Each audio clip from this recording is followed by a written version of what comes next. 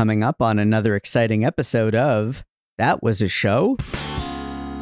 The year was 1987, and comedies about multiple straight men raising children together and acting domestic was all the rage. That year saw the movie Three Men and a Baby, the start of Full House. But wait, there was one more lesser-known show to hit the airwaves, My Two Dads, starring Paul Reiser and Greg Evigan as the two dads, and Stacey Keenan as the daughter who enters their lives by surprise at the age of 12. Her mother passed away and left her to the care of these two men in her will, because one of them is the biological father, but nobody knows which one. Oh, and the judge who presided over allowing this to actually happen also becomes their landlord. Bryn, Aaron, and Barry marvel at what might actually be the most extreme New York loft they've ever seen on TV. We grew up during peak sitcom, Seinfeld, Friends, The Fresh Prince, but those shows were diamonds in the rough. This podcast is not about those diamonds. It's about the rough. Some sitcoms were briefly popular in their time.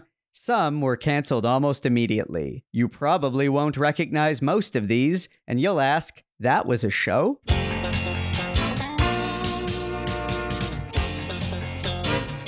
That was a show? The podcast about failed or forgotten sitcoms from the 80s and 90s, starring Bryn Burney, Aaron Yeager, And Andrew Helmer as Barry. a Radio Gizmo production.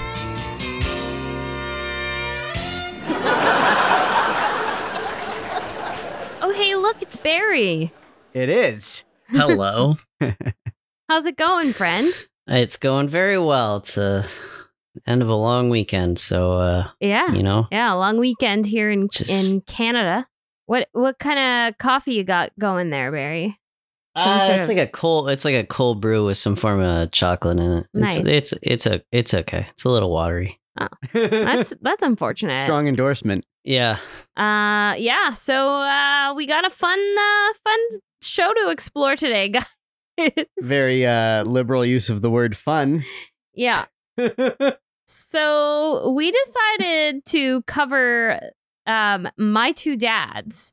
My Two Dads aired for 3 seasons on NBC from fall 1987 to spring 1990. It was created by Danielle Alexandra and Michael Jacobs.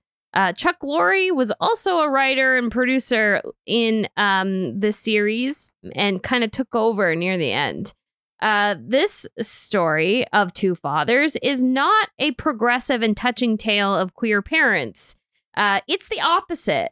The premise revolves around the untimely death of Marcy Bradford and the inexplicable decision to leave her 12-year-old daughter in the care of 2 strangers.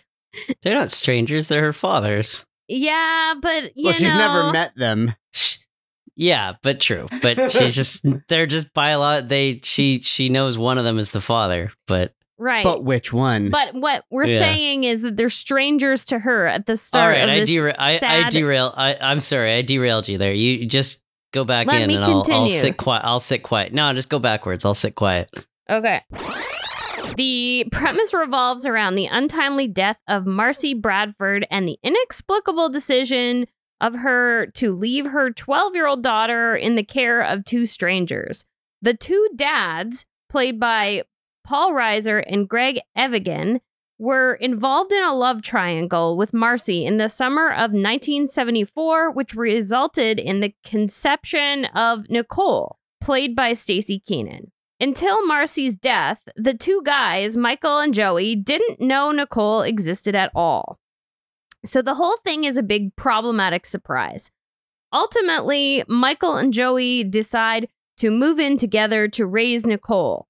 They're definitely an odd couple, with Michael being an ambitious yet neurotic yuppie and Joey being an offbeat artist. Nicole is a precocious preteen who predictably teaches the guys how to grow up.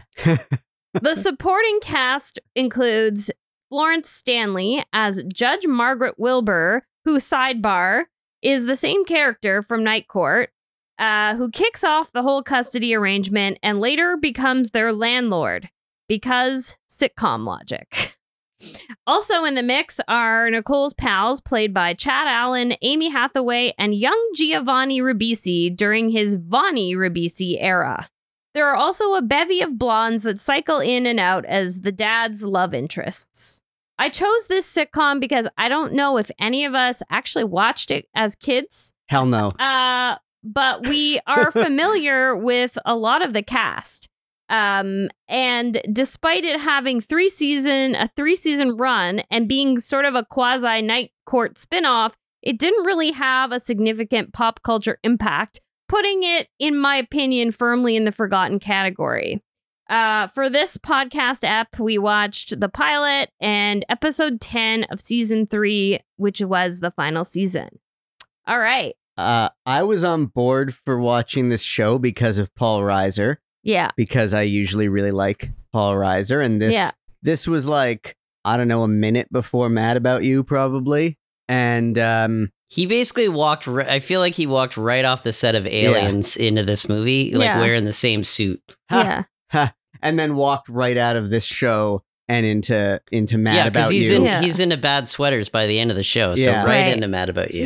Same network, and probably just like across the hall in a neighboring studio. Yeah. So you can probably tell by, I did maybe a little bit too much editorializing in my description. I just really... Yeah, it wasn't exactly a back of the DVD case. No. It was not. I just really found it like disturbing the way the whole thing went down. Well, I mean, it might be a bit disturbing. It's also, to me, above everything else, stupid. Like it is, like you said, sitcom logic. This is, we often comment on sitcom logic when it comes to specific plot points or characters. This is sitcom logic in the fundamental premise of this show. This is such a stretch that a scenario, like one of my notes was basically that we have covered shows that involve supernatural beings, aliens, time travel, things like that. This somehow felt more unlikely to me. Yeah. Yeah. And to be clear, it's not that I doubt the ability of two men coming together to like raise this girl. It's just that it seemed like there was no vetting of these guys and she had never met them. Maybe she was told that her biological father was one of these two guys by her mother growing up. We didn't really get that backstory in the episodes that we watched. So maybe she had a sense that there were these two guys out there, but like she had never met them and she's going through this horrible time in her life where she just lost her mother. Yeah. I'm gonna try to express this point as succinctly as I can because I know we were discussing this when we watched the show together, but I don't understand how you can thread the needle that she did not want to know which of these men was the biological father or to have any contact with either of them for this girl's entire life up until this point, for 12 years. They've both never left New York. I'm sure they're in the phone book. And I don't understand how there's a world in which she had no desire to have any contact with them for that many years, yet thought, I'm going to entrust my daughter to their care. Like it just, that doesn't add up. As bad as it sounds, that's the only part that really gave me the biggest pause because like I was like, well, clearly these people were big in her life. She knows one of them's the father. She knows they're weirdly make up one man together. Yeah. So I get, leaving, the daughter to what is assuredly her biological father. But yeah, I don't get like having zero contact and being comfortable doing that.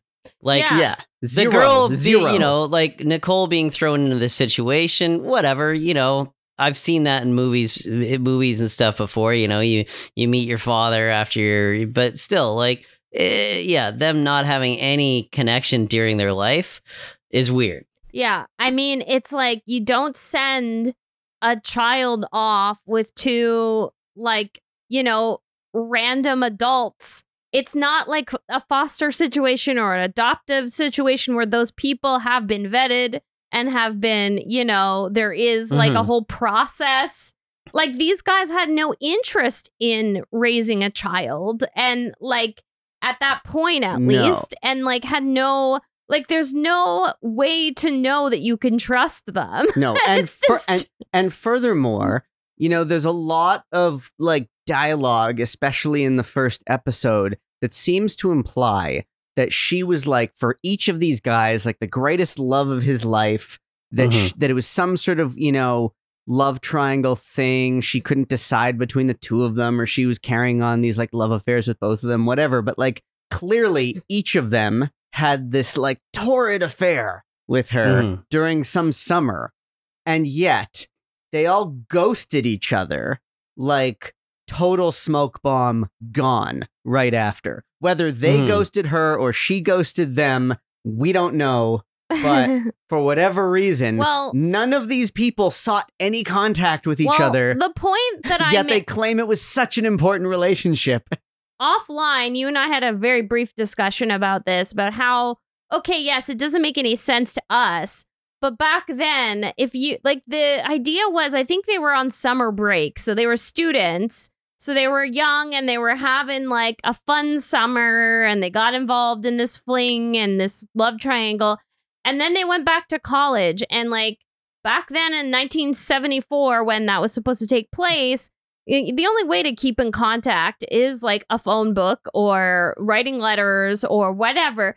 And maybe they didn't have reliable contact info for each other because they were all just students, like living like shitty student lives in the 70s. You couldn't just look for them online. You couldn't just like Google them or find them on social media. Sure. And that would be plausible, if not for the second part of the equation, which is that after 12 years of her thinking, nah, I don't need to go to any great lengths to reconnect with these guys. Yeah. But I'm going to leave my daughter to them in my will. Yeah. That's the only thing that stinks about the whole thing. Like, I mean, obviously, like we can, if you really think about it, she gets pregnant and it's not a great circumstance because doesn't know who is the father. So she probably just wanted to just move on with her life and raise the kid. And her plan was probably just to raise Nicole on her own and, like not worry about it because that was like a messed up situation that she was in and didn't want to like, but then unfortunately she died. And I don't know if we ever find out how she died or what happened. Did you guys pick up on that? I got the impression that the show was kind of slowly doling out the information. So I think just watching the pilot was probably a bit of a disservice. Yeah. And then the other episode we watched didn't really count. It was kind of like like a quarter of an episode anyway. So like, and we'll get to that. We'll get to that. I chose it for a specific reason. But I mean, we can keep beating the dead horse that is this premise. But I'd say we have to move on past it. I would say like, cause it didn't bother me as much as you guys. Cause I just sort of like, I was mildly annoyed that it was the premise, but I was like, all right, well, I got to watch the show. So I couldn't spend that much time going off. I would say the problem with it is that the show goes out of its way to make it not work. Yeah. Like if they were just, if the show didn't put so much effort into telling us how ridiculous this was, it wouldn't seem as ridiculous. Like if the show didn't go out of its way to be like, nobody's talked, nobody's seen each other, nobody knows who the father is. Yeah. Like if the mom knew who the father was, and didn't say, or something like that, some kind of, you can have a mystery or whatever BS.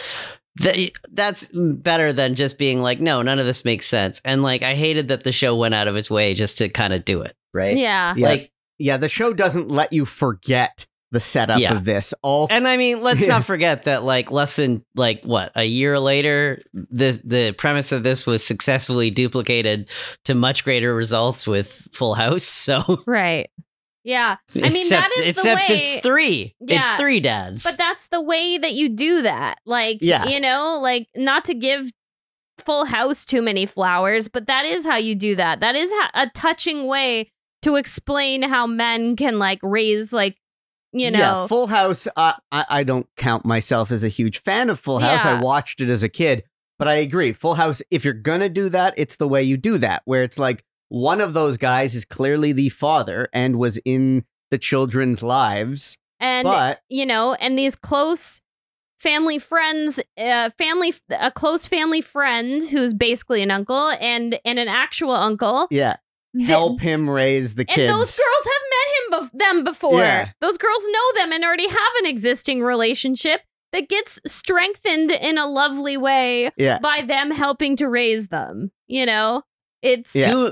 Two men raising a child. Hilarious. Three men raising a child. Classic. Classic. Well, isn't that like the Three Men and the Baby series? Like, or not series, but the series of movies. Isn't it the same thing? It's 3 Men and a Baby and 3 Men and a Little Lady, which is one of the best sequel names ever. But I think the late 80s and early 90s. That was like a weird popular trope at the time. Here's my theory. At that time, it was a weird popular trope to portray stories of like women entering the workplace. And I think the counterbalance to that in their minds, like the other side of the coin, was like men being domestic or whatever, stay-at-home dads. Or like, having to actually be nurturant. Yeah. So they're like, isn't it funny that women are in the corporate world? Isn't it funny that men are staying at home and raising kids? Yeah. Like, I think that was sort of the 1987 trend. And that's like a very toxic thing to make like a joke about, because clearly there were some,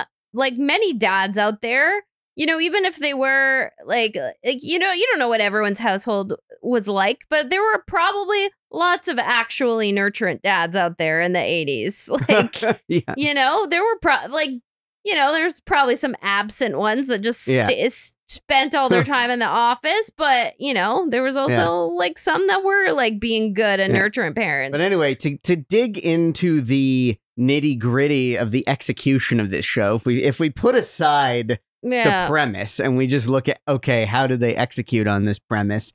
I have to say, this Cool Loft took Cool Loft too far. I'm dying to know your thoughts, Barry. No, absolutely. I mean, and even like, I think the show knows it, because even the teenage girl is unimpressed by this massive loft with this wacky. Yeah, she's like, all right, I'm 13. This is a lot. Yeah, even when she finds out that he's an artist, she's like, oh, I mean, I guess that kind of explains some of this. Like, she literally says, you're poor. You have to live like this. And meanwhile, it's a massive place in New York. Yeah. I mean, we've discussed in the past how sitcoms... It never makes any sense. Sitcoms seemed to think that 2,000 square foot, 2-story Manhattan lofts were for poor people. Yeah. That was never the case. But, sure. I'm going to take... if I may, I'm going to take a brief diversion here. Okay, go for it. And say that there are two things that I specifically quite liked about this show. Okay. That really, one, just a normal, out of the three, let's just call them the title characters. Stacey Keenan is the better of all three of them. She had most of the best. Like, her character was the only one that had some great zingers. She very well performed and a very interesting child character. And then two was Florence Stanley. I thought was hilarious. Like, I loved the judge character. She's the judge. Yeah. I was so glad to see that they figured out a way to make her wedge her in, because she ends up being their landlady, which is a preposterous way for her to be part of their lives. Well, I'm glad that she was there. They know she worked, right? So like, they've clearly in episode 2 they work at that she owns the building, and I thought that was quite funny. Now I will say it just because I ended up looking her up and I was like, oh, she had quite a very storied career, right? Yeah. So this wasn't a spinoff of Night Court. Yeah. No, her character was on this show, and then they did a little like, oh, and then we could have her on Night Court for an episode to promote this show. So I Yeah. misinterpreted it. Crossover. So it's a Yeah. crossover. It's a crossover. Yeah. So, Yeah. and that was like, I think in the third season, it looks like, Right. for this. So she so kind it's of, not a spin-off. Sorry, guys. That's my first, flub Yeah. that I'll admit on the but mic. she worked for me in ways that almost all of them didn't. I mean, Paul Reiser specifically, I find he's like intolerable in this. Like he is like he's pretty bad. he's incredibly mean spirited, and like you just give him to the other dad. Just give her to the other dad. Like he loves her. He's trying his best. And the other one is just actively like he's only there to give the other guy shit. I thought, it was pretty sweet that immediately the Joey character took her, like he took an interest in raising her, but he was in over his head because he can barely take care of himself. Basically, that's the idea. And he's way too whimsical, but it's like, it was sweet, but it felt a little unmotivated. Like I had a hard time believing it, but then I was like, all right, well, it's kind of cute though. And then, Michael's just, I don't want to. And they spent so much time talking about how this whole situation was just going to affect their lives. And there was no like intense conversation about how tragic this situation is, which should be the first topic. It comes into the last act. She has a breakdown about her mother dying, and it is a dramatic moment. I thought that was I needed that moment because I kept thinking like this fucking poor girl. That moment was necessary. So I also found Paul Reiser's character, Michael, insufferable, but I often do though. So this is a me thing. I mean, he's as Jamie Buckman, he's great, but I feel like the not Jamie Buckman. She's Paul. Jamie Buckman. He's Paul. He's Paul Buckman. The shtick obviously is they are an odd couple. One of them is too playful and whimsical and fun, and one of them is all like by the book, buttoned down, and neurotic, all business, neurotic, stern, serious, whatever. The problem is two wrongs don't make a right. You can't take the idea that two guys who each on their own is only half capable of being a decent father, and putting them together doesn't equal one decent father. It equals two shitty fathers. So it equals like big therapy bills for her later in life. That's my one problem. But also, Joey immediately took a liking to the idea of being a dad. I don't think that means it's responsible to just give him this 12-year-old girl. And that was your reaction, Bryn, when we were watching it, was like, if a grown-ass man is just like, yes, I'm immediately, without asking any follow-up questions, going to take this girl home with me, everyone should be like, whoa, why are you so enthusiastic about this? Whereas like you do have to get past the premise at some point, guys. But my point is everything that it's hard. But everything that Michael was saying, I was a 12-year-old girl once. But I have to just say, to finish his point, everything that Paul Reiser's character was saying in the pilot were rational things to say. And the fact that he was kind of an ass about his tone doesn't change the fact that he was the one who was like, shouldn't we be like thinking this through more? Isn't there a lot of like questions and decisions to be made here? Like we're not just walking out of this lawyer's office with this kid. child, like, with this minor. So the fact that he was the only one, including the lawyer, the judge, the mother who put them in a wheel, the only person there, the only adult who's like, shouldn't we take a beat and think this through? That does make him the ultimate most responsible one. But again, like he's also insufferable. So I don't know. There's if I may argue one thing about this show is you gotta, this show is on for three seasons. Almost, I don't know, 70 episodes, something like that. If we had not watched the pilot and we watched episode 3 or 4 or 5, where this was already a premise, right? You wouldn't care. Because once it gets going, it's just about them parenting and all that. And that was how That's how the show survived. Because I think if people tuned into this pilot, it would have been canceled immediately. Yeah. Yeah. But generally, people probably were Okay. picking up in episode 3 and 4, and they were like, Yeah. "Oh, this is kind of So- cute. These two guys were raised a little." Yeah. So fine, we'll get past the premise. Now let me rant about the Joey character who seemed to be doing some sort of Fonzie from Happy Days thing. Because between his loft, which literally looked like the diner from Happy Days, like a 1950s drive-in diner, and his whole like and like everything he was doing in his performance was like Tony Danza in Who's the Boss meets Fonzie. Yeah. Yet he's supposed was to be this like cartoonish. whimsical modern artist, but it was like I just enjoyed it. it was so I- over the top. I enjoyed him. Yeah, I'd love to just like mention a few of the items in the loft. Please like do. so there was like Paint us a picture. I feel like okay, and I feel like some of this decor is like a trope of the 80s. It was like a lot of like outdoor things that were indoors. Like there was like a traffic light as a decoration. There was a was there a jukebox? Probably. Yeah. There was a jukebox. There was a There- payphone. There was a payphone. Yeah, another outdoor thing.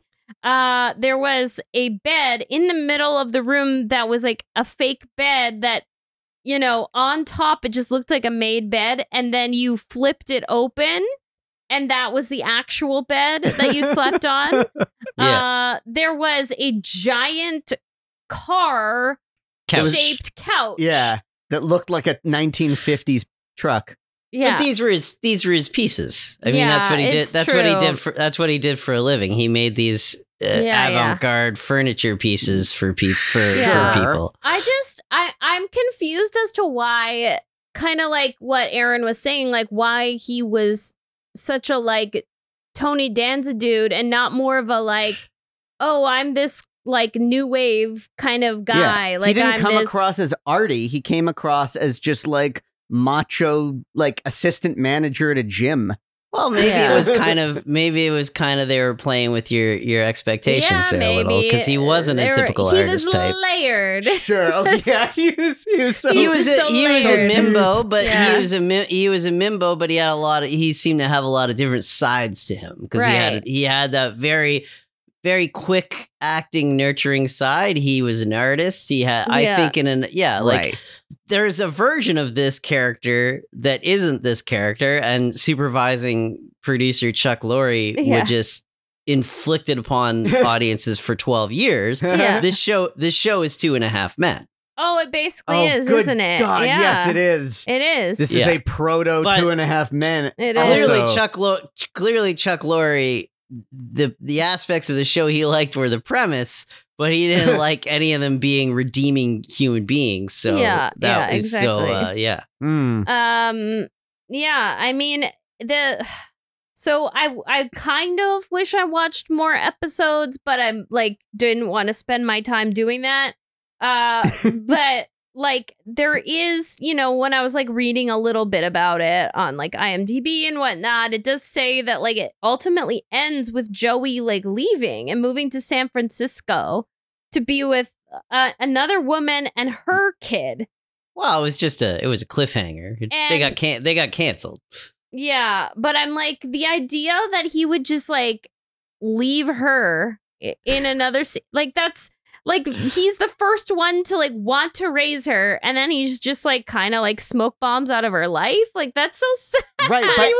But he would have been back in the next episode. But it was also Probably. acknowledged. It's not. He wasn't leaving the show. They got canceled. Maybe, but also you guys take this so seriously. right in the butt. One of the I don't know why I'm taking such a tender approach with this. I don't know why. There's something about I know we're it. taking it so seriously. There's something about it that's triggering me, and I don't know what But it is. also, Michael, one of his complaints about Joey in the first Yeah. episode is that Joey is super impulsive and does all sorts of random things on whims. right? And that one of the reasons why he was so quick to jump at the idea of like, sure, I'll be a dad, was for the novelty of it, not because Yeah. he was truly going to be invested in the long-term care of raising a child, but it was just a thing to do. Right. That was the implication in the pilot, whereas in their odd couple thing, it's like Joey's very quick to jump headfirst into something without knowing what the consequences Yeah. are. And Michael is the opposite, where he's like super reluctant to do anything because he will instead like overthink it. So that's the whole, Yeah. ooh, isn't it funny how they're opposites? But then at the end of the episode, they're both like blackout drunk together Yeah. in a bed after And downing they admit cheap that champagne. to the judge. They're weak like, sauce. Weak sauce. I mean, it's one bottle of champagne. yeah. Come on, guys. But like the fact that the judge walks in and they like admit this to her. They're like, Yeah. yeah, we just passed out from drinking all night. Like, yeah, we really should be in charge of this kid. Yeah. Suitable. Very suitable. Oh man. Oh my But god. didn't she say in some weird joke how she became a judge? Oh yeah, like she made some joke about how she like basically slept her way to the top, which was just said with a wink. So, you know. But The whole opening scene it was so weird. The whole weird. thing was weird. It's Like a fever dream. It's an extraordinarily bad pilot. I will say this. It's Yeah. one of the worst pilots I've seen. I think from the energy I got between the three of them or the four of them, I would probably have liked to have seen a little bit more. Right. I like to see this show when it was working. Because I bet Yeah. it was for most parts. I People just think it's a liked it, really bad apparently. pilot. Yeah. It's a really bad pilot. And then like I don't know if we're ready to transition, but I mean, your choice for a second episode was odd.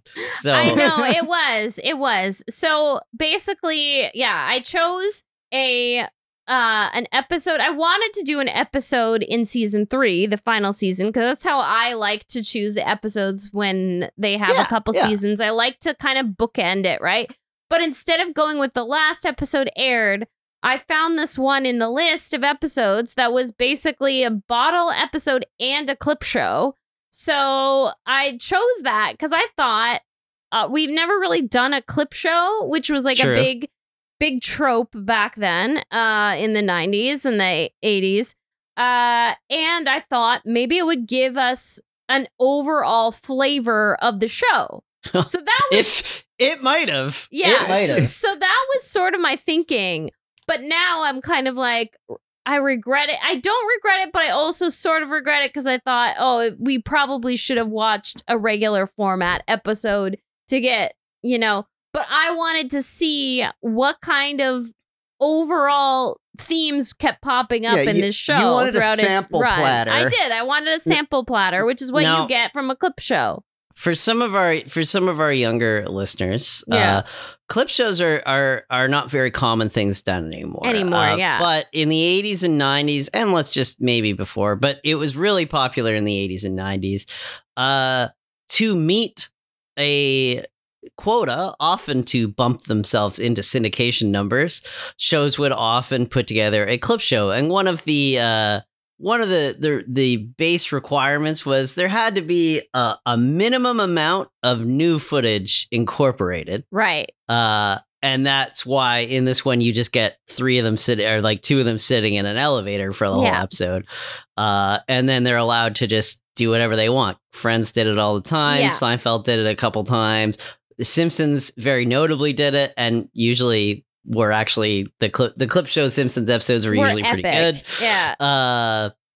So this is weird. This is weird to see one of these because I haven't seen one in a long time. In a long time. So I thought it would be a fun little treat. And like, you know, it's chock full of tropes. Like the getting trapped in an elevator is a huge trope for, you know, TV and movies. And specifically, and I don't have a good enough memory to cite an exact reference, but I know for certain that I've seen at least one other clip show where the new footage, so to speak, involved characters trapped in something. I don't think it was necessarily an elevator, but it might have been always like that where people get locked in a it's like room and you're- they have to wait for a long time. And like the idea with this one is you're reminiscing while locked in so some. basically they're recollecting, you know, pivotal moments of their time together raising Nicole, and so that's what is like leading to the clips. Yeah. Now at this point, we're about 50 episodes deep in this series when they Yeah. made this Mhm. clip show, give or Yeah. take 50, 60 episodes deep. So we are to assume that the clips that they show are among the best out of 50 plus episodes. Well, sure. And I mean, I don't know about that. I think Yeah, I think I think they sometimes choose- they choose things based on the thematic Yeah. things that they're gonna pull, you know. okay, but still it's a sampling. I think you're definitely misunderstanding in that these were write-off episodes. They didn't care what clips they were using in them. Yeah. These were never intended to be showcases of the show. Okay, well, Yeah. even if these clips were not the best scenes ever, let's say where they were average scenes from throughout the series, just as a smattering of samples, Yeah. these were so cheesy. It was so cheesy. But it was like a very good example of what these sitcoms yes, were it was like. a very prototypical You know, clip show. You got It to was- see a yeah. lot of the type of humor that was popular at the time and the types of big performances and big, you know, like it was pretty and like how good, sorry, can we just like call out how incredible the opening sequence is in this third season? Well, it's so funny because like The I had animation. noticed they had gone through so many opening sequences by that point because like Yeah. I randomly was flipping through and I saw like 4 other opening Wow. sequences. I love it. Well, but this one was so good. I This loved the animation. I loved was- it. It was like just This was the freeze frames they were Yeah. doing. yes. this was the craziest And the animation, right? Yeah. silliest, zaniest. I was wailing with laughter. We were laughing. This yeah. was if a sketch comedy show was parodying and making fun a of sitcom of that era. an yeah. 80s sitcom and just going as hard as they could to make sitcoms of that era look foolish and cheesy. This was the most extreme, over the top, the Chiron effects, the titling, the music. Wow. It was a pleasure to watch. I Yes. was like very entertained. So entertaining. If nothing else, anyone listening to this, even if you don't want to watch this series or watch a whole episode, do yourself a favor. If you can find it, watch the opening titles of this season 3, episode 10 episode, Yeah, or it's probably fun. any season 3 episode. Just watch those opening. Oh my God. So Yeah. funny. A personal recommendation to both of you guys. I would recommend watching the opening titles to episode 2 Okay. of the show Yeah, I mean, we might have to. because there's a little bit of it's I pretty awesome. I did just like enjoy in general. Like the loft was ridiculous, but I liked the weird choices. I liked like kind of seeing new details every time. Like I really liked his kitchen island, how it was like the bright colors, and then there was like this little slot for dishes, and the dishes were very minimalist, and like I was like, oh, this guy's like really trying to do something here. I liked you know? I liked the 2 conjoining tables that had a bicycle. Yeah. Joining them together, so the wheels made up the tops of the tables, and then there was a bike frame connecting the 2 of them. I thought it was a very fun set. Yeah. I didn't really. I wasn't really getting lost in like how the fuck they could live there. I was just like, there's a lot of wacky shit in here I could look at. It was really distracting. Real like Uncle Moe's Family Feedbag of like a lot of alligators wearing sunglasses. Exactly. Yeah. It was very distracting to me, and it was very whimsical, but like it was definitely a postmodern. Like his art style was the weird for the sake of weird that they make fun of on The Simpsons. Like it's the most. Aaron does not like whimsy in his sitcoms. He won't stand for it. No. I like whimsical comedy when it has its place, but I want them in a modest 2-bedroom. Yeah. Here's the thing. I like when is the opposite of incongruous just congruous? I think- Congruity. Congruent. I like to see. That doesn't I like sound to right. see. I like to see. Let's just let him. Let's just see where this goes, I like Barry. it. Yeah. I like it. I like that. to see congruity. Whatever. I like to see that the character and their whole supposed image, are in sync. So if he's But it does fit Joey's character. no, I'm saying the set Yeah. suits the idea that he is this artist. Yeah. But what I don't like is that his physical mannerisms and the way he talks feels wedged in there, and it's different Yeah. from the He's supposed- a hunky artist. Like he's Yeah. he's macho. It's not That's the okay. It's not the fact that he's macho and hunky. So I guess he's the hunky deadbeat dad with a artistic twist. Yeah. Yeah. It would have really helped me if I saw him like working on art. Like if I saw him like do art. Maybe episode 2. Maybe Yeah, episode maybe. maybe even episode 3. Who Yeah, knows? we don't know. Aaron, I think, you're being a little hard on Joey now. You're in the weeds. You're in the You're in the weeds. weeds. But It's yeah, the way he would talk was so over the top. yeah, it was goofy. He was talking It was like cartoonish. a character from West Side Story or Grease.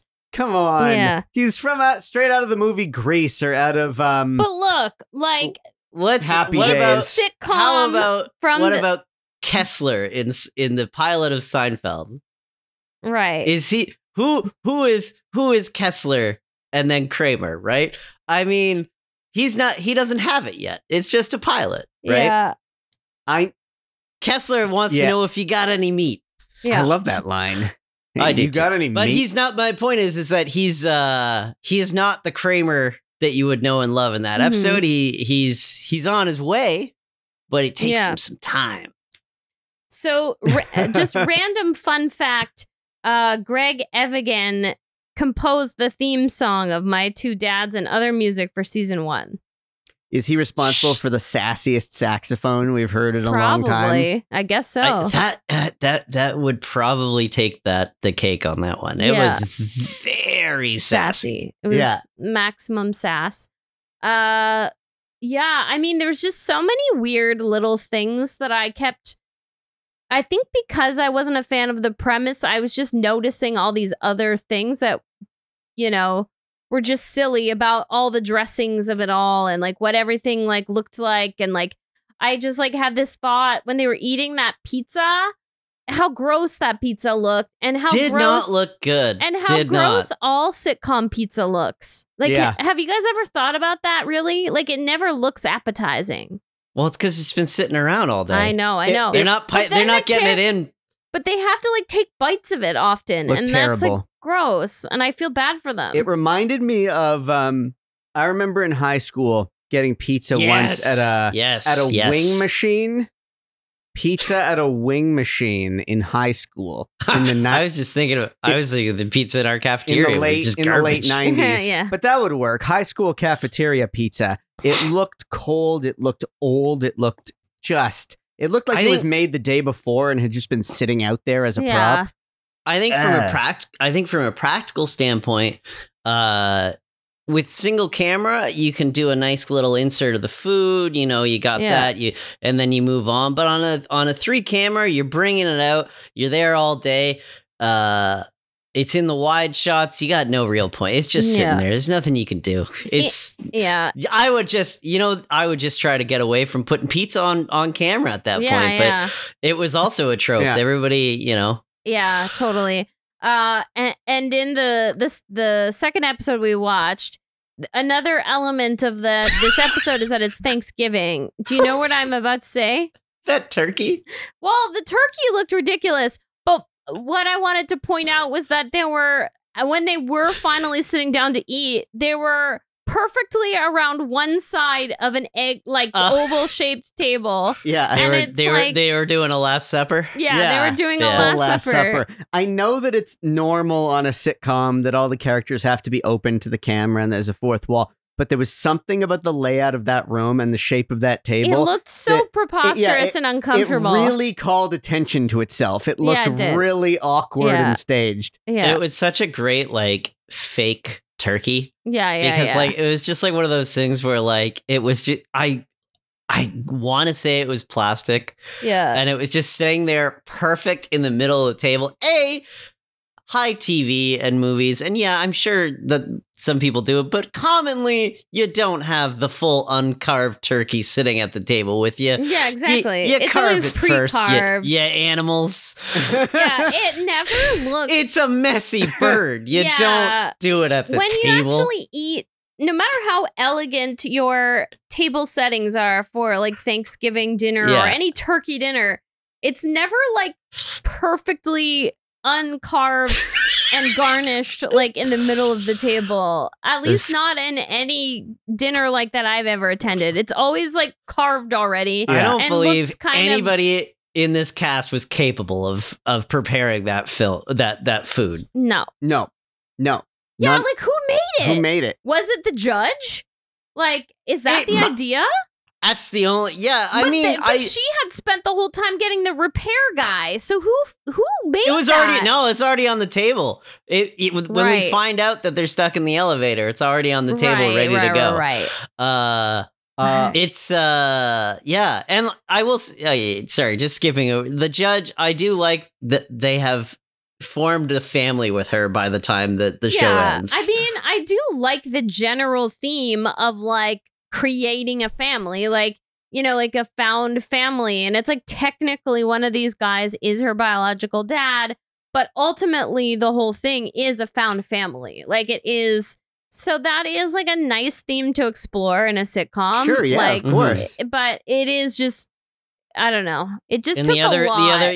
the other girl seems to be like Nicole's friend that is like also sort of, and then the boys, the Vonnie, and I swear to God, might be lying, but I'm pretty sure the actor's name was Chad Allen. Chad Allen, yeah.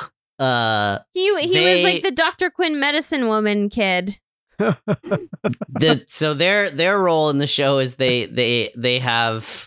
they're both competing for her affections. Yeah. Much like the two dads were competing for the mom's affections. Yeah. Oh. There's a lot of love triangles, it seems. Like they kind of reference, like, you know, there's a couple of little clips they show where basically the implication is these guys keep falling for the same women. Like, you know, kind of creepy when you do them back and forth like that. And you're this goes beyond type, and this is like sort of like yeah. This is fetishizing. There was also there were many tropes in this, like lots, but one of them that I had to note was the whole leaving a videotape message for a child in case like they get it after your death trope.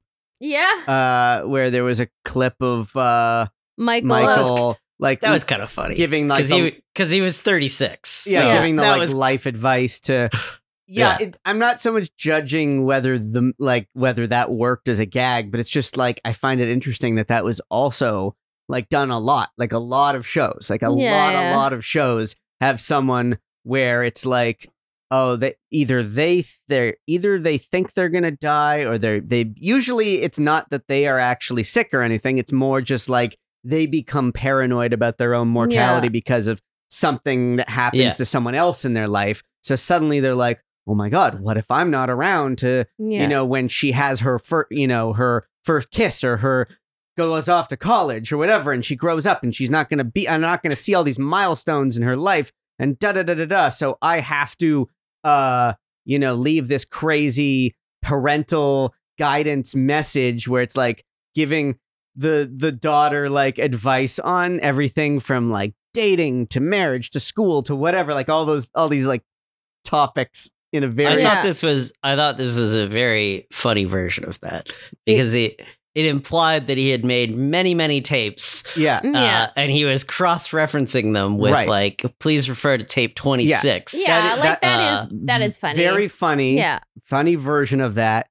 I'm pretty sure I've seen that version of that joke before. I can't remember where. Probably. I but- mean, none of these. But another character that had a whole library of tapes on all sorts of different topics to be as comprehensive as possible. I can't remember I feel who. like a lot of these sitcoms, not all, obviously we've watched some during our time of doing this podcast that were highly original and we really enjoyed them. But like a lot of them were kind of just this like Mad Lib situation where they all had their own premise and then you just sort of like repurposed a lot of the same type of humor and the same types of bits, but it was like you just kind of switched up the circumstances and switched up the characters saying it. So, you know, like these tropes existed for a reason. We call them out for a reason because they were just sort of like how they made these shows back then. You know, I don't know. But not all, because obviously there were some that were so well written and some that were so like innovative. But yeah, I mean, a good majority of like mainstream sitcoms were like this. And like even ones now that are like very mainstream are often like this. Like, you know, like Chuck Lorre's sitcoms are very much like these like Mad Lib, like, you know, very much so. Yeah. So, yeah, I don't know. I mean, I think it was fun, you know, watching and covering this particular show just because of its sort of like, okay, this is very firmly like, this is what you think of when you think of that era. And like, you think very of much so.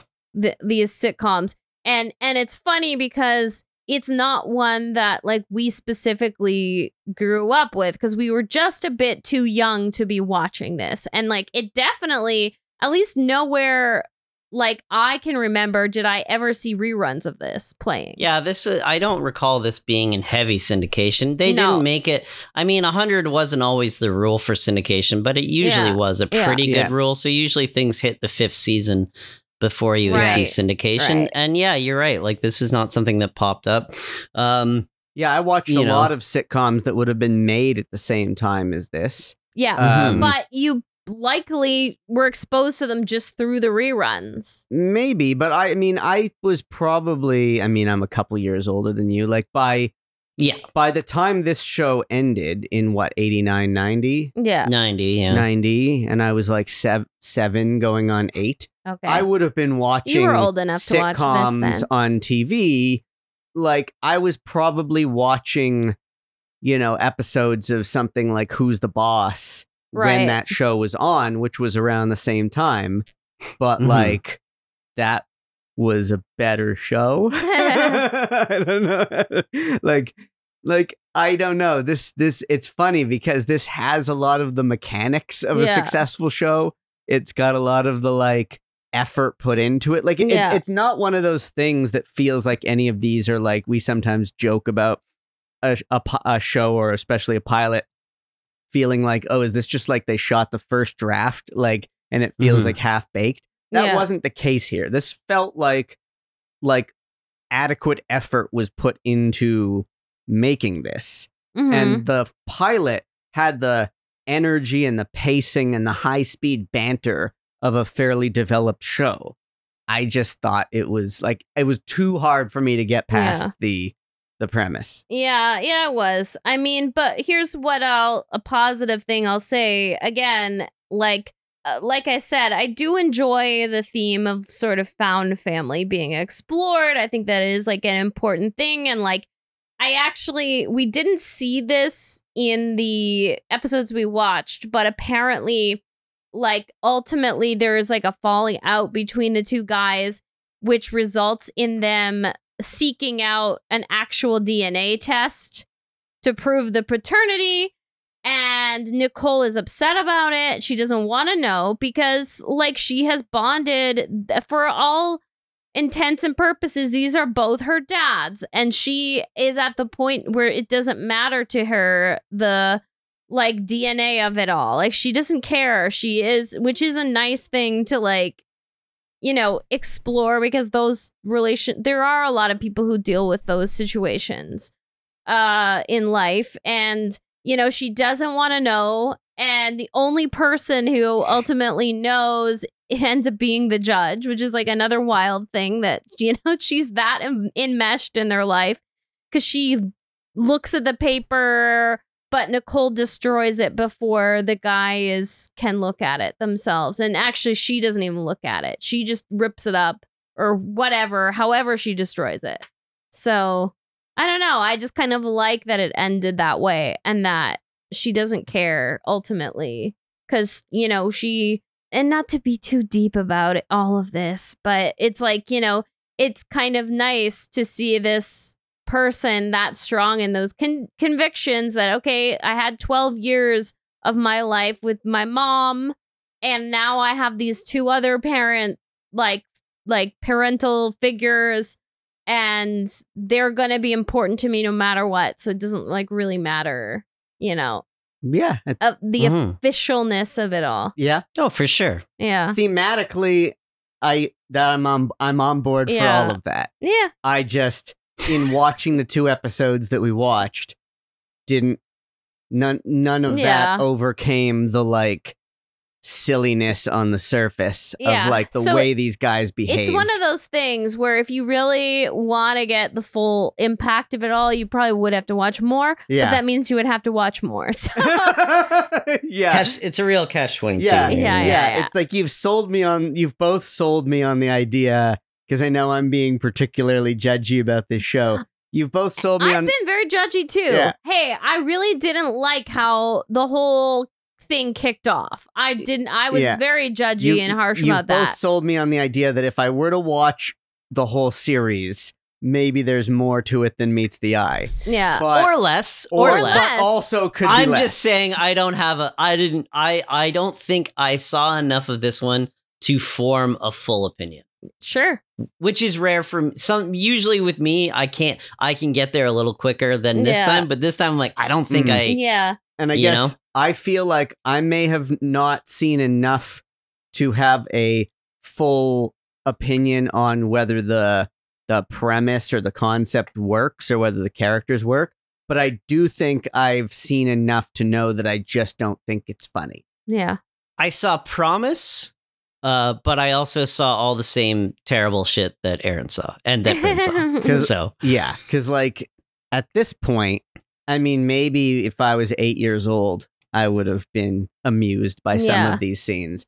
I mean, I'm glad I didn't see too much of all the dynamics of her, like the whole stereotypical thing of like, oh, it's a girl and we can't let girls have control over their dating and their whatever. We have to be overprotective and weird and awkward about her dating. We got a lot of whiffs of that through the clip show of the characters trying to be those classically like, oh, they're the dads who have to like have control over everything in her life, but she's gonna teach them to be mature.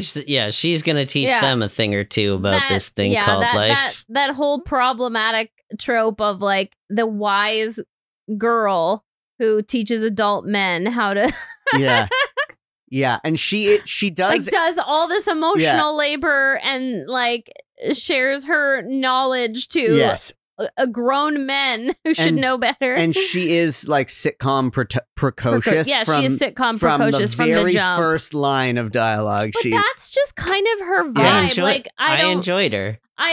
Of course I did too. Like, this is the type of kid that I think Stacey Keenan naturally was. So it's like perfect that she just played these kind of she precocious. Was great. I could see a lot of comedic potential from her. So you just have to like pick her up out of this show and drop her into a different show. Well, and they did later on. And they did.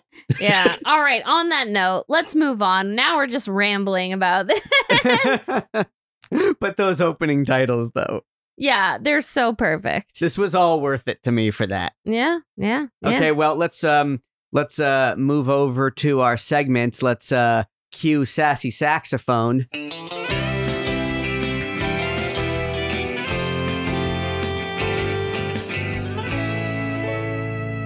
And now tell us how this is connected to Friends. Well, it's connected like a bunch of different ways.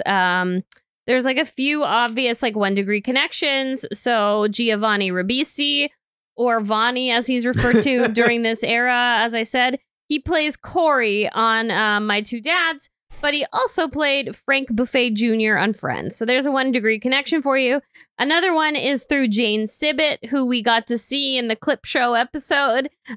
She's the guest stars on My Two Dads and co-starred as a recurring character on Friends, Carol, Ross's ex-wife. Michael Lembeck directed both series, which again, like obviously, I don't even know if it's worth bringing up directors anymore because they all just worked on everything in the 90s. And then, so we have a couple of different connections through Paul Reiser. So there's the 2 degree connection of Paul Reiser, basically going on to be in Mad About You. And he co-starred with Lisa Kudrow, who played Ursula Buffet. And Lisa Kudrow also played Ursula Buffet in Friends, but actually she's more famous and known for playing Ursula's twin sister, Phoebe Buffet. I thought we banned this connection. Yeah. Nope. I don't care. I'm a rebel. And then obviously there's like still a 1 degree connection with Paul Reiser because he actually played his character Paul Buckman in a brief cameo in an episode of Friends. Right, because these are all My Two Dads seems to also at least a little bit be part of that this is a very early entry into the 1990s like NBC New York 30-something in New York television cinematic universe. Yeah. And yeah, that's all I felt like getting into. There's probably a lot more, honestly. Like based on the people that were there, there's probably a lot more. There's probably a lot of guest stars that popped up in Friends, but I was like, all right, that's quite a few. Now, just because it's bugging me, Vonnie Ribisi, what was the other show that we saw him in? That we reviewed? Where we first discovered that he went by the name Vonnie? Was it Davis Rules? Was it? I think it was Davis Rules. It was Davis Rules. Yeah. Right. He was in like all kinds of stuff. He was like a big child actor. No, I know, but I mean specifically the sitcom we reviewed that had Vonnie I'm pretty Ribisi. sure it was. Yeah. It was Davis Rules. Okay. Yeah. Cool. All right. So spin-off time. Right. So, I mean, you guys know what a lot of these people went on to do because a lot of it is huge parts of like pop culture in the 90s. Like, but I'll start with our girl, Stacey Keenan. So she had a lot of success as like a continued like child and teen actor after her time on My Two Dads. She co-starred in another short-lived sitcom called Going Places, which we should probably review at some point. She guest starred on Boy Meets World and Sybil, but I think we know her best as Dana Foster on Step by Step. So she was the brainy, kind of abrasive actually the oldest daughter of Carol Foster in that show. And that was like such a big show for our age group. Like it was basically the Brady Bunch of the 90s, I think. Like it wasn't quite as culturally significant as the Brady Bunch, but it's that whole idea of a blended family.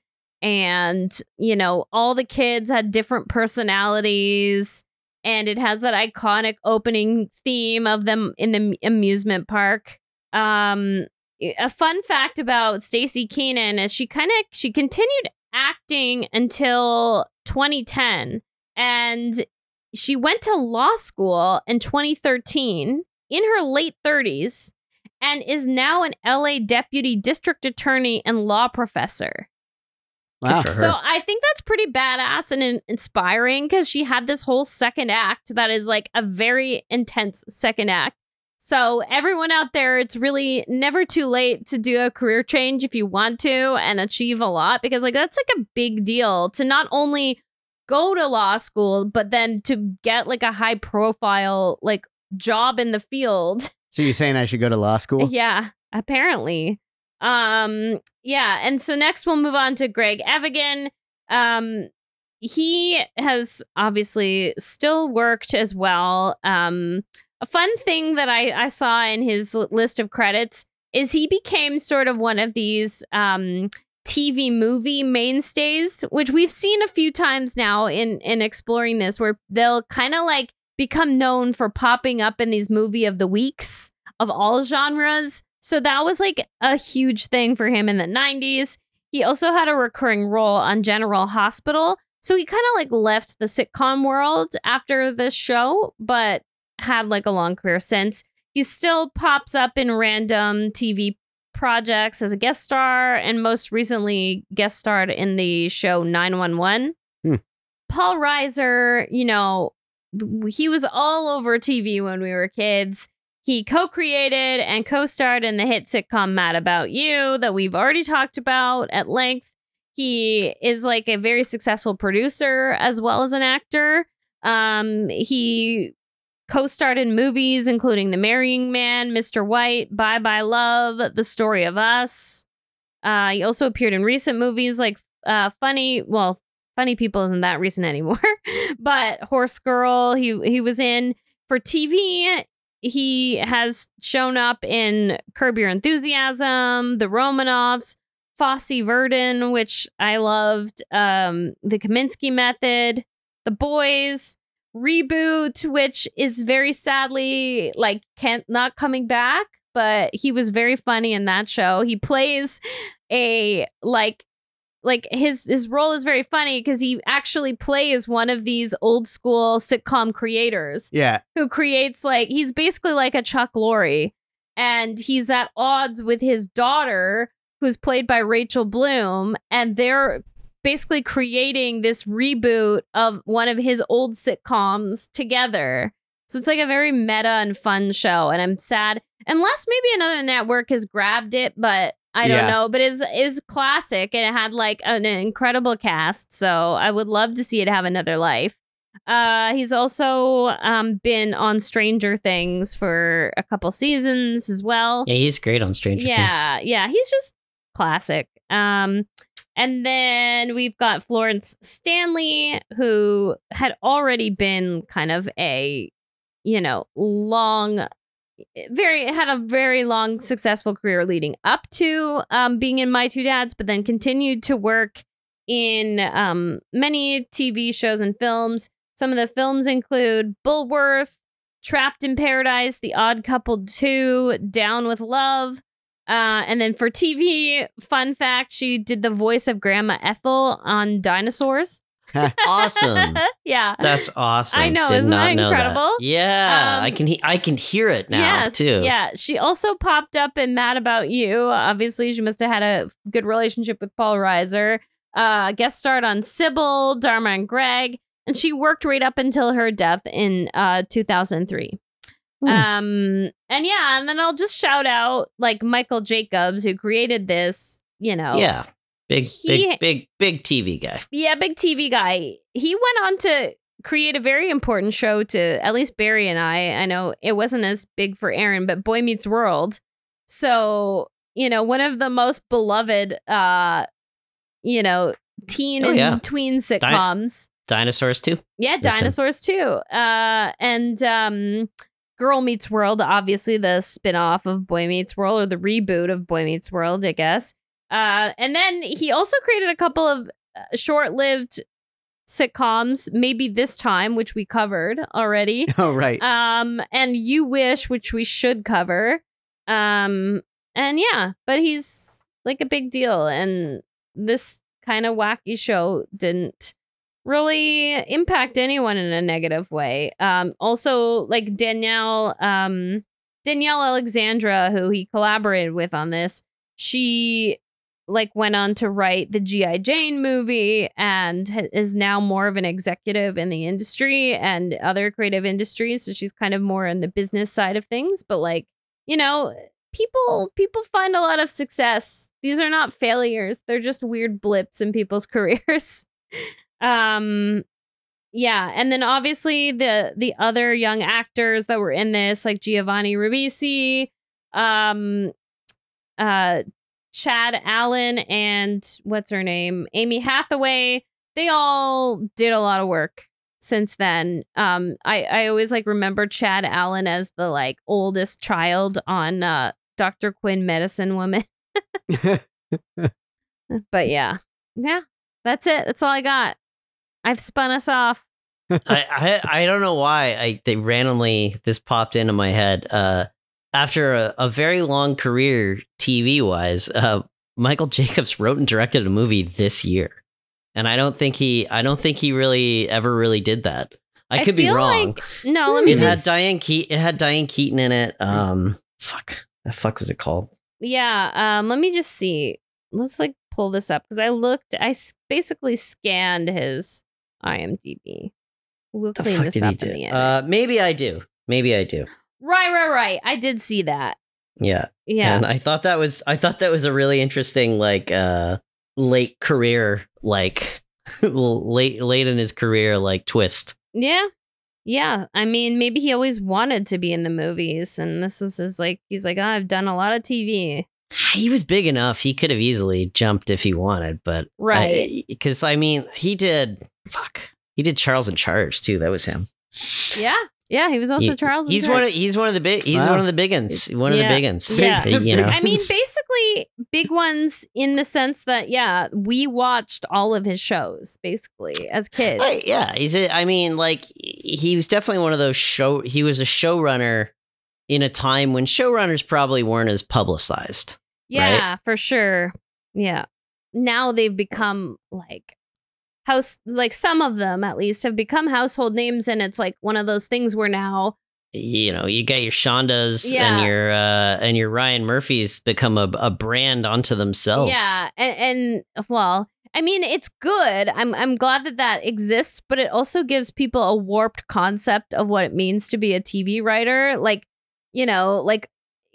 A lot of people have misunderstood the WGA strike, and they think that everyone is like Shonda Rhimes and making lots of money. No, that's not the case. It's actually very unstable for a lot of people, especially in the age of streaming. It's not, so it's great that there are these very successful ones that people know about, because it is so important to talk about the people who actually create these things. But it's also, made it seem like they're all these moguls and they're not. Yeah. I think that the people out there, there's a warped perspective of basically it's just anybody who works in Hollywood. To a lot of folks seem to they think they're rich, which is really just not the case. No. It's a lot of industries where there are the 1%.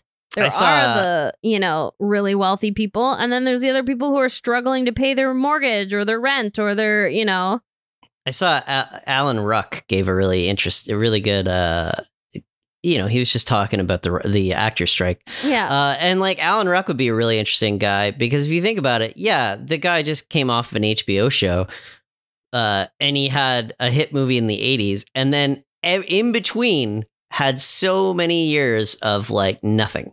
Yeah. He had a sitcom pop up once every couple of years, and then he would be a guest star in one-off episode of something. Yeah. That guy didn't live rich. No, exactly. He might be doing fine now, but that guy worked his ass off to get all there, right? I mean, he did have a good stint on Spin City.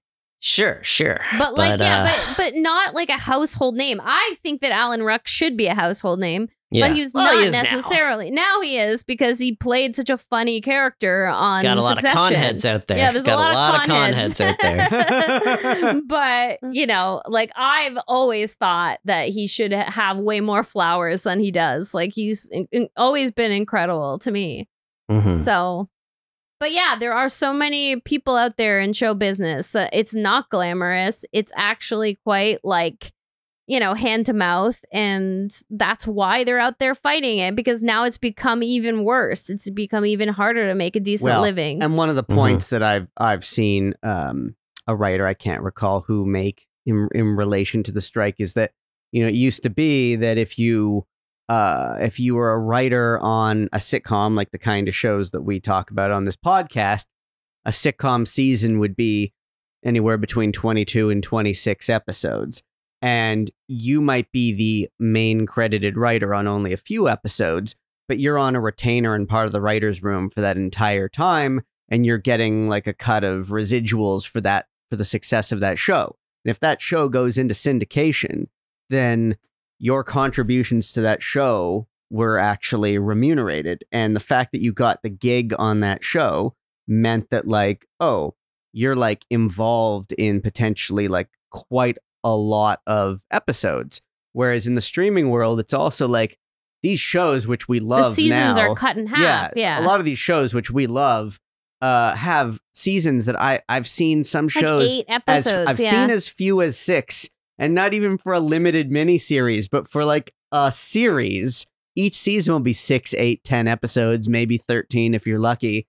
And because they are so by design in advance, it's not a thing where you just have a bunch of writers on retainer for a year.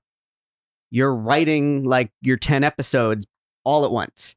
Yeah. It's not like writing week to week, etc. So if someone is hired to work on scripts for 2 episodes, that's it. They're hired for those 2 scripts. That's it. Not to be in a room for 26 weeks, but just to work on a couple of scripts. And then if that show gets picked up by another streaming service and millions more people watch it, no one ever knows the numbers. No one ever knows the ratings, and they get away with not like, because if a show went into syndication back in the day, you knew the ratings and there were actual residuals for it. Yeah. And it's like that and you control, but they would get paid. The residuals were per play in a lot of cases, right? Peanuts in a lot of cases, but peanuts that added up. Yeah, and those were you could easily quantify like, well, we ran this episode in this thing and blah blah blah blah blah, and then it became more common like for stuff like Seinfeld to get like yearly compensation for stuff instead of. Quite famously, all the people on Seinfeld, I'm pretty sure they made more in the years following Seinfeld than they did when they were on Seinfeld. The last season withstanding, because they got offered a hell of a lot of money for the last 2 seasons of Seinfeld. But in general, like, actors and writers who worked on Seinfeld and Friends have probably made much more money in the years since than just in the literal days that they spent sitting in a studio working on the show. Just because of the vast number of times that people have watched those shows and that they were put out on DVD and that had to be a whole separate set of rights and things like, which that doesn't even exist anymore. Yeah. Right. So what doesn't? Like if a show is made now and it's successful, I mean, maybe DVDs are still being manufactured, but how many people do you know who are going to go out and buy the Succession box set? Why the hell would you do that? As a physical media collector, I am offended. I know that as I'm bringing up this point, I can see on the shelf behind you physical media. But those are mostly comics. Okay. But I'm on the 4K Blu-rays these days. You're a real DVD daddy. Yeah. Well, come on, man. I haven't bought a DVD in a decade. That's 2 formats ago, guys. Right. Okay. Well, you're. Yeah, but it works better for the name. Yeah, but you're like Blu-ray Baron. Blu-ray Barry. Yeah, Blu-ray Barry. Oh, snap! We're talking a Blu-ray Barry here. Yeah, that's right. That's what I should have gone by. Yeah. Anyway. Well, that was my 2 dads. Let's do a check-in with Mr. P before we sign off.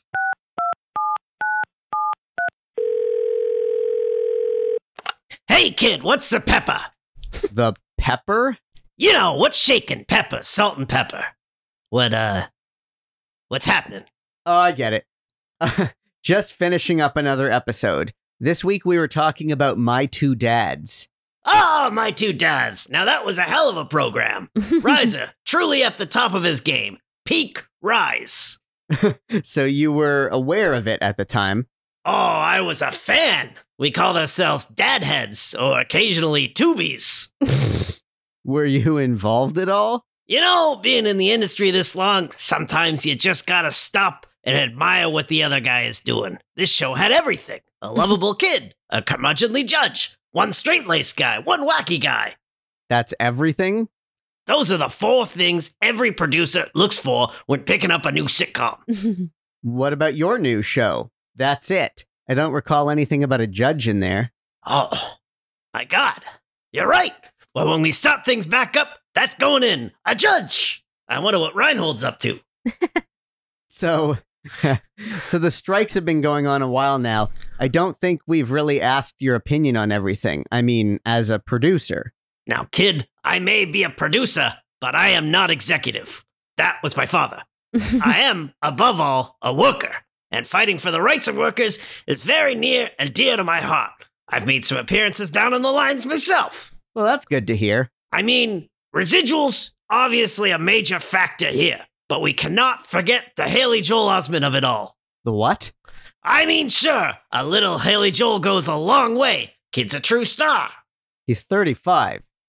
But now they want to put Haley Joel everywhere. I don't get it. Sometimes a Haley Joel just wouldn't work, you know? Sometimes you gotta go for a Munez or a young Culkin. And what about the background actors? You're telling me they're all gonna be Haley Joels as well? It's not right, I tell you. What in the hell are you talking about?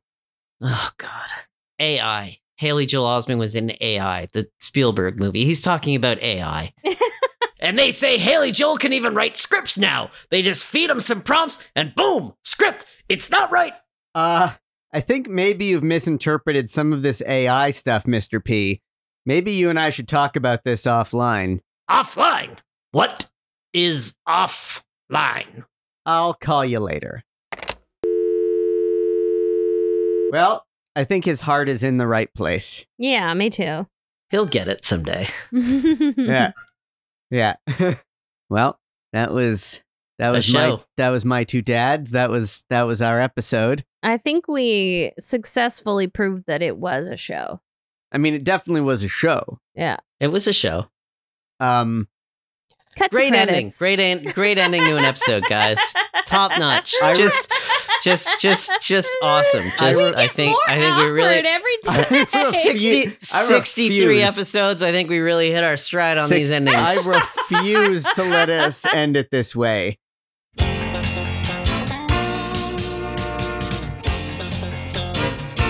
That Was a Show is created and hosted by Bryn Burney, Andrew Barry Helmer, and myself, Aaron Yeager. It's a production of Radio Gizmo in Toronto, Canada. Subscribe, rate, review, and share. Follow us on Instagram and tell your friends about it. That Was a Show? Radio Gizmo.